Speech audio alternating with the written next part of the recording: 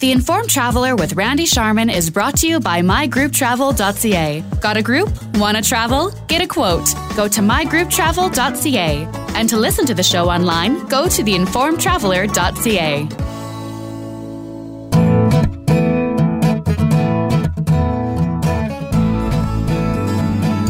Welcome again to the Informed Traveler Radio Show. I'm Randy Sharman. This part of the show is brought to you by Park to Go, Value Valet, no hassles, no delays. That's a promise. And there's always something to see and do in the Big Easy, New Orleans, Louisiana. So to give us an update and tell us more about visiting New Orleans is Christian Saunier. He's the VP of Communications for the New Orleans Convention and Visitors Bureau. Their website is neworleanscvb.com. Hi, Christian. Hi, how are you, Randy? I'm well, thank you. New Orleans is one of my favorite cities, I have to say, in the U.S., and it's been a while since we've checked in to see what's new to see and do in New Orleans. There's always something new and always something going on, and when you look at your website, neworleanscvb.com, my goodness, if you're planning a trip there, the question comes up, where do you start? Help me out here, Christian. There's always something to do. At last count, we have about 135 different festivals throughout the year in New Orleans, and when you break that down, that's roughly a festival every 3 days. Mm-hmm. So, yeah, some are big, some are small, but they all include good music and good food. So it's kind of hard to choose. But if you want to talk about some of my favorites, that's easy. I love Jazz Festival. I love the French Quarter Fest, and I love Mardi Gras. Well, I think Mardi Gras is the one thing that comes to mind to a lot of people, and definitely the food, definitely the music come to mind when you're thinking about New Orleans. So, yeah, let's start there.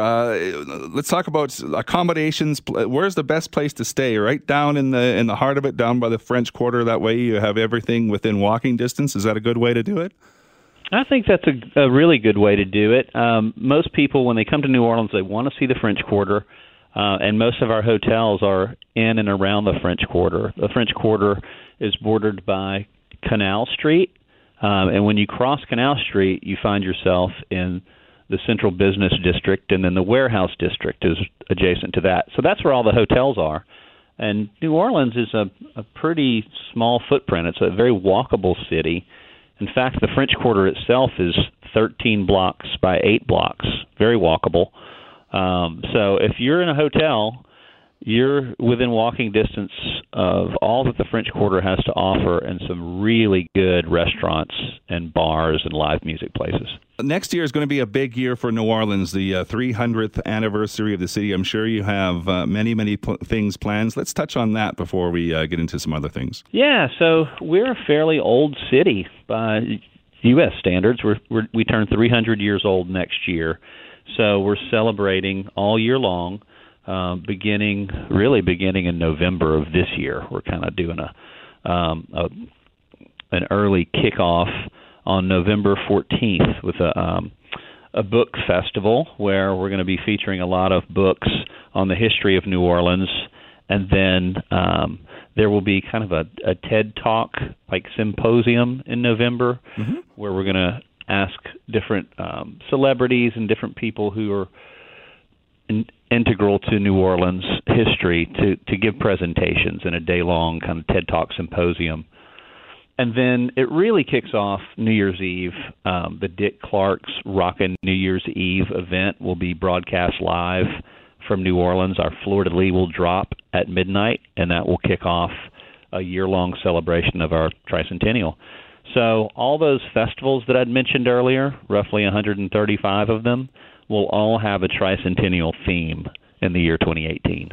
Well, it should be a great year. Now, if someone's planning a trip to New Orleans, what are some of the things that they should keep in mind? If you're going to give some helpful hints and helpful tips, what would you say? Well, I would say if you're planning a visit in 2018, go to 2018NOLA.com. to see the list of all the events for the tricentennial. We'd love for you to celebrate our birthday with us. And then, as you mentioned, go to neworleanscvb.com to take a look at all your hotel options. Find one that's right for you. The great thing about New Orleans is we've enjoyed an explosion in new hotel development. So I think the range of hotel options is better than it's ever been. You can You can go to the super high-end luxury hotel, or you can go to the funky kind of hostel type atmosphere that's so popular now. And some of these hotels allow pets. Some have live music in the lobby. Some have a great craft cocktail program. Some have terrific restaurants. Some hotels have guitars and record players in their rooms.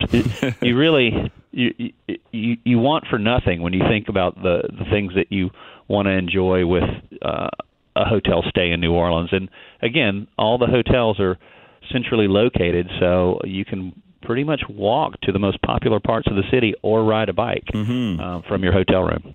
I saw an article just a few days ago about the number one attraction. I don't know if this is true, so you can help me. It is the National World War II Museum, which is kind of surprised me for New Orleans. A, I didn't know you had one, and B, with all the attractions you have there, it's interesting that comes out on top.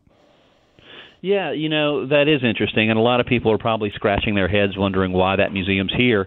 I'll explain. So there's a gentleman named Andrew Higgins who was a shipbuilder, and he built ships in New Orleans, not far from my office, actually.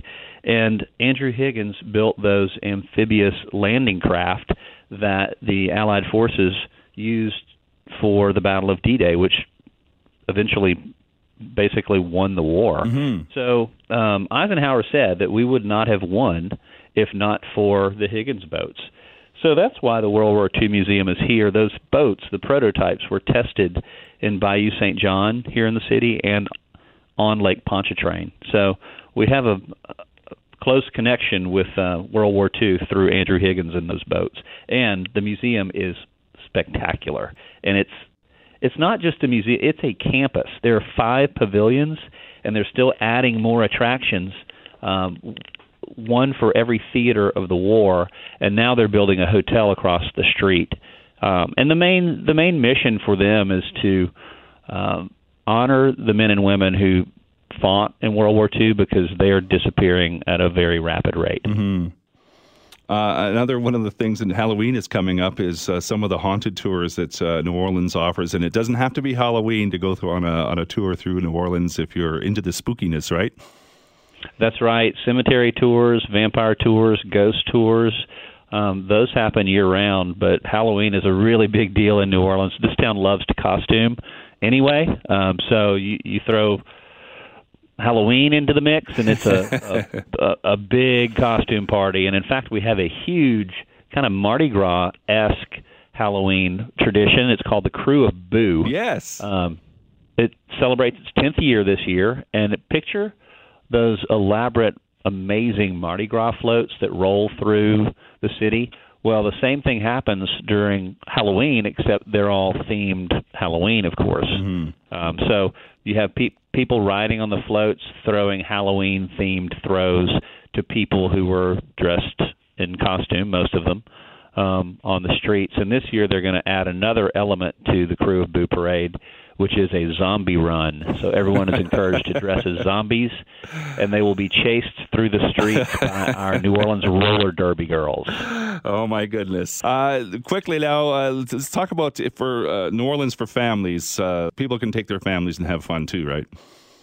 Oh, yeah. I mean, the zoo is incredible. The Audubon Aquarium is incredible too. The Audubon operates a couple of attractions that are very popular with kids. The aquarium is terrific, and it's right on the river's edge, just outside of the French Quarter.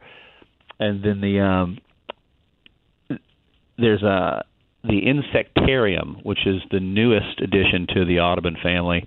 It kind of gives you an education on the importance of bugs. I know that seems kind of odd, but they have a really cool interactive way of talking about bugs. And in fact, there's